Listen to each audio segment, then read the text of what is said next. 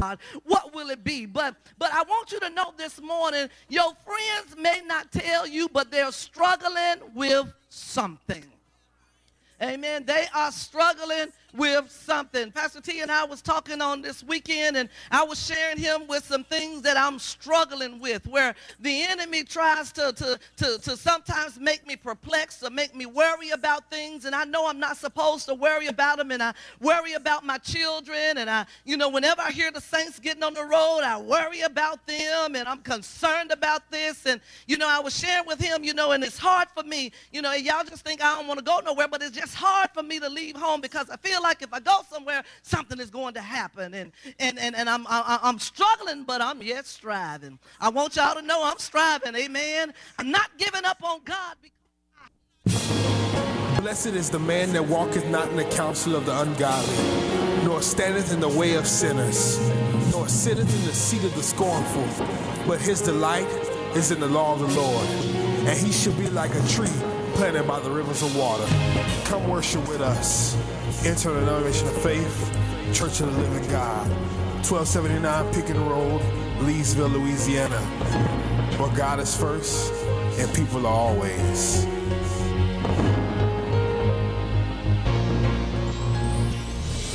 Welcome to the teaching ministry of Dr. John Barton. And every time I minister, I like to welcome our international television, radio, internet audiences, decreeing that this is the day the Lord has made. We make a choice to rejoice and be glad in it. Matthew chapter 9, let's begin at verse 27. And the Bible says, and when Jesus departed thence, two blind men followed him, crying and saying, Thou Son of David, have mercy on us. And when he was coming to the house, the blind men came to him, and Jesus said unto them, Believe ye that I am able to do this? Do you believe that I'm able to do this? Do you believe? When you look at that word believe, when you really do an exegetical study on it, it means, comes from the Greek word pistis, which means, in its plainest definition, to let yourself become persuaded. You got to let yourself become persuaded. Like what Paul said, I'm persuaded that God is able to keep that which he has committed unto me.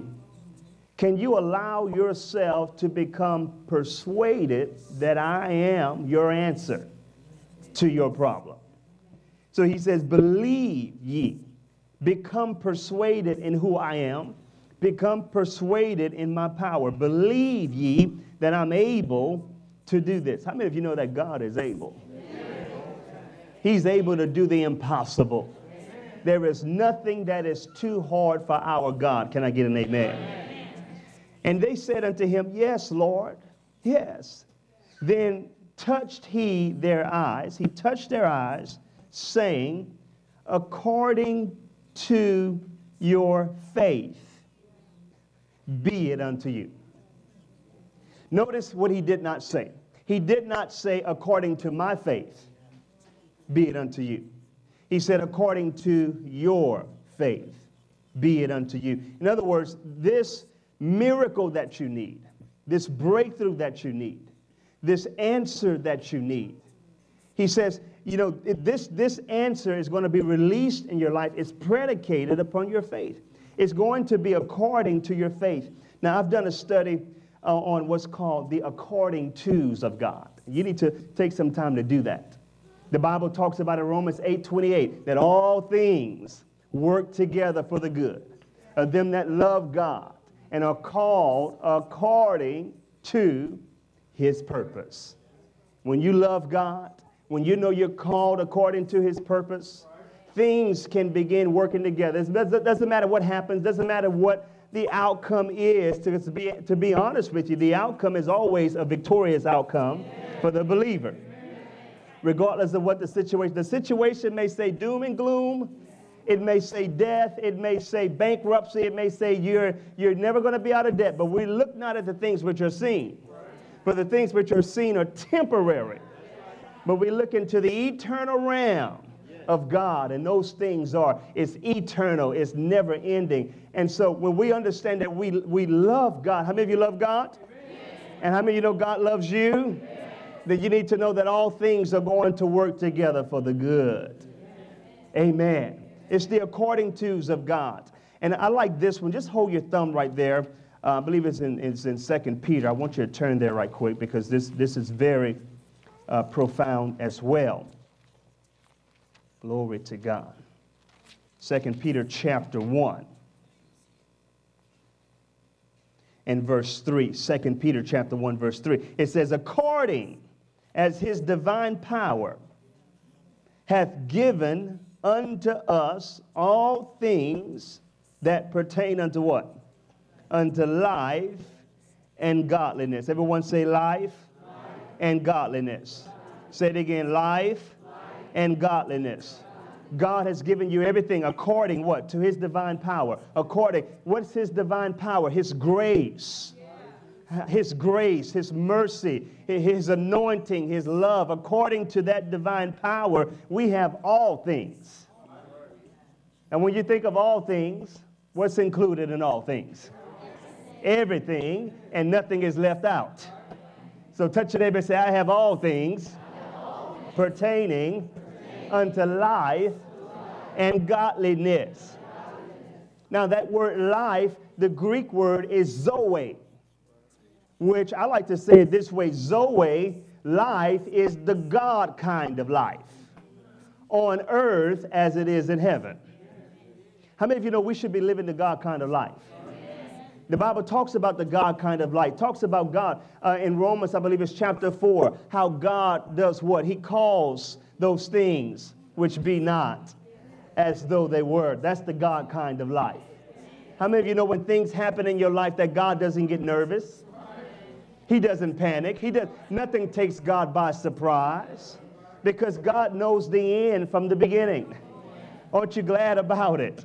Aren't you glad that God is not surprised by what happens in your little life or in your little closet? No, God says, no, I already know what's going to happen. I already figured it out. I already have a plan that's going to be set in motion for your life. All you have to do is trust me, believe me, and all things will work together for your good. And when you begin to believe like that, there's a supernatural life that turns into a lifestyle, which is a way that you think, a way that you speak, a way that you carry yourself that begins to overflow in other people's lives. That means that you have the Zoe, the God kind of life. Just like your daddy God who calls things that be not as though they were, you do the same thing because you have the God kind of life on the inside of you. Amen. And that word godliness, he says he's given us all things pertaining unto life and godliness. Godliness is also God's way of doing, God's way of living. When a person lives a godly lifestyle, that means that they pattern their thoughts, they pattern their behavior, they pattern their lifestyle after the Word of God. And when you follow God's Word, you can't go wrong. When you follow the truth of God's Word, amen, God is going to make sure that you get the results of that Word. And when we look back at Matthew chapter 9, Jesus is telling these blind men, he says, according to your faith, it's going to be done unto you. Something has to work together in order to bring about supernatural results. The Bible talks about how with God all things are possible. With God, nothing is impossible. So something has to be in unity with God. Something has to work in conjunction with God. You have to be, how many of you know that we're not just followers of God? The Bible says we are partners with God. As a matter of fact, when you read Romans 8:28 in the Amplified, it says, let me read it in the Amplified because it's going to really amplify the King James Version. It says in the Amplified of Romans 8:28, we are assured and know that God being a partner in their labor, all things work together and are fitting into a plan for good to and for those who love God and are called according to his design and purpose. So when I really begin to mature in my faith, I understand I'm not just a follower of God. I'm not just a child of God. I'm a partner with God.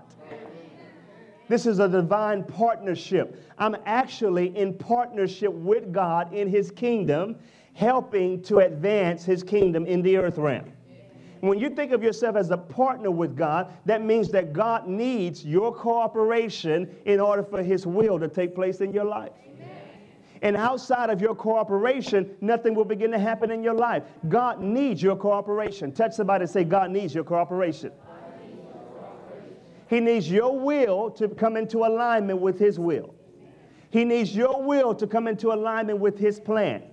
Because with God, nothing is impossible. And so what Jesus is telling the blind men here, he says, you're on the right path. You're on the right track. Because this anointing you need to release healing and miracles in your life, it begins when you understand these words, according to your faith. And that's what I want to talk about tonight. According to your faith. Your faith can create an avenue for God's power in your life. Your faith can cause the heavens to pierce open and for God's power to permeate your situation and what's going on in your life. You are not lacking anything, because as long as you have the greater one living on the inside of you, my God, you can run through a troop, you can leap over a wall. You're never without. You're never in a less than position. You're always in a greater than position, because the Bible says greater is he that's on the inside of you. Do I have some people of faith in here tonight? How many of you are ready to believe God for some great things to happen in your life this year? How many of you are tired of keeping God in your religious box and tired of keeping God confined to your mentality or confined to your past experiences? How many of you are ready to go places that you've never gone before? Do things that you've never done before. Receive things that you've never had before. Are you ready to break some records in your life, in your family? And what people say that you cannot do, you say, wait a minute, I'm not going to believe that report. I'm going to believe the report of the Lord. The report of the Lord says I can do all things through Christ, the anointed one, and his anointing which strengthens me. And whatever happens in my life, by the grace of God, it's already been provided. But your faith is what's going to cause it to come and manifest in your life. Come on, give God praise if you believe it. Hallelujah. Now notice, before Jesus could perform this miracle, I want you to understand that there's a correlation between faith and revelation. Now, in a natural sense, we see that they needed a miracle where their eyesight was concerned. Their eyes were lacking vision. Spiritually speaking, you'll never walk into the places God wants you to walk until you can open up your spiritual eyes.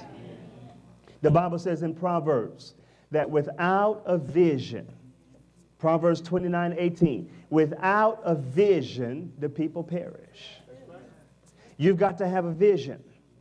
You cannot limit your life to what you see in the natural.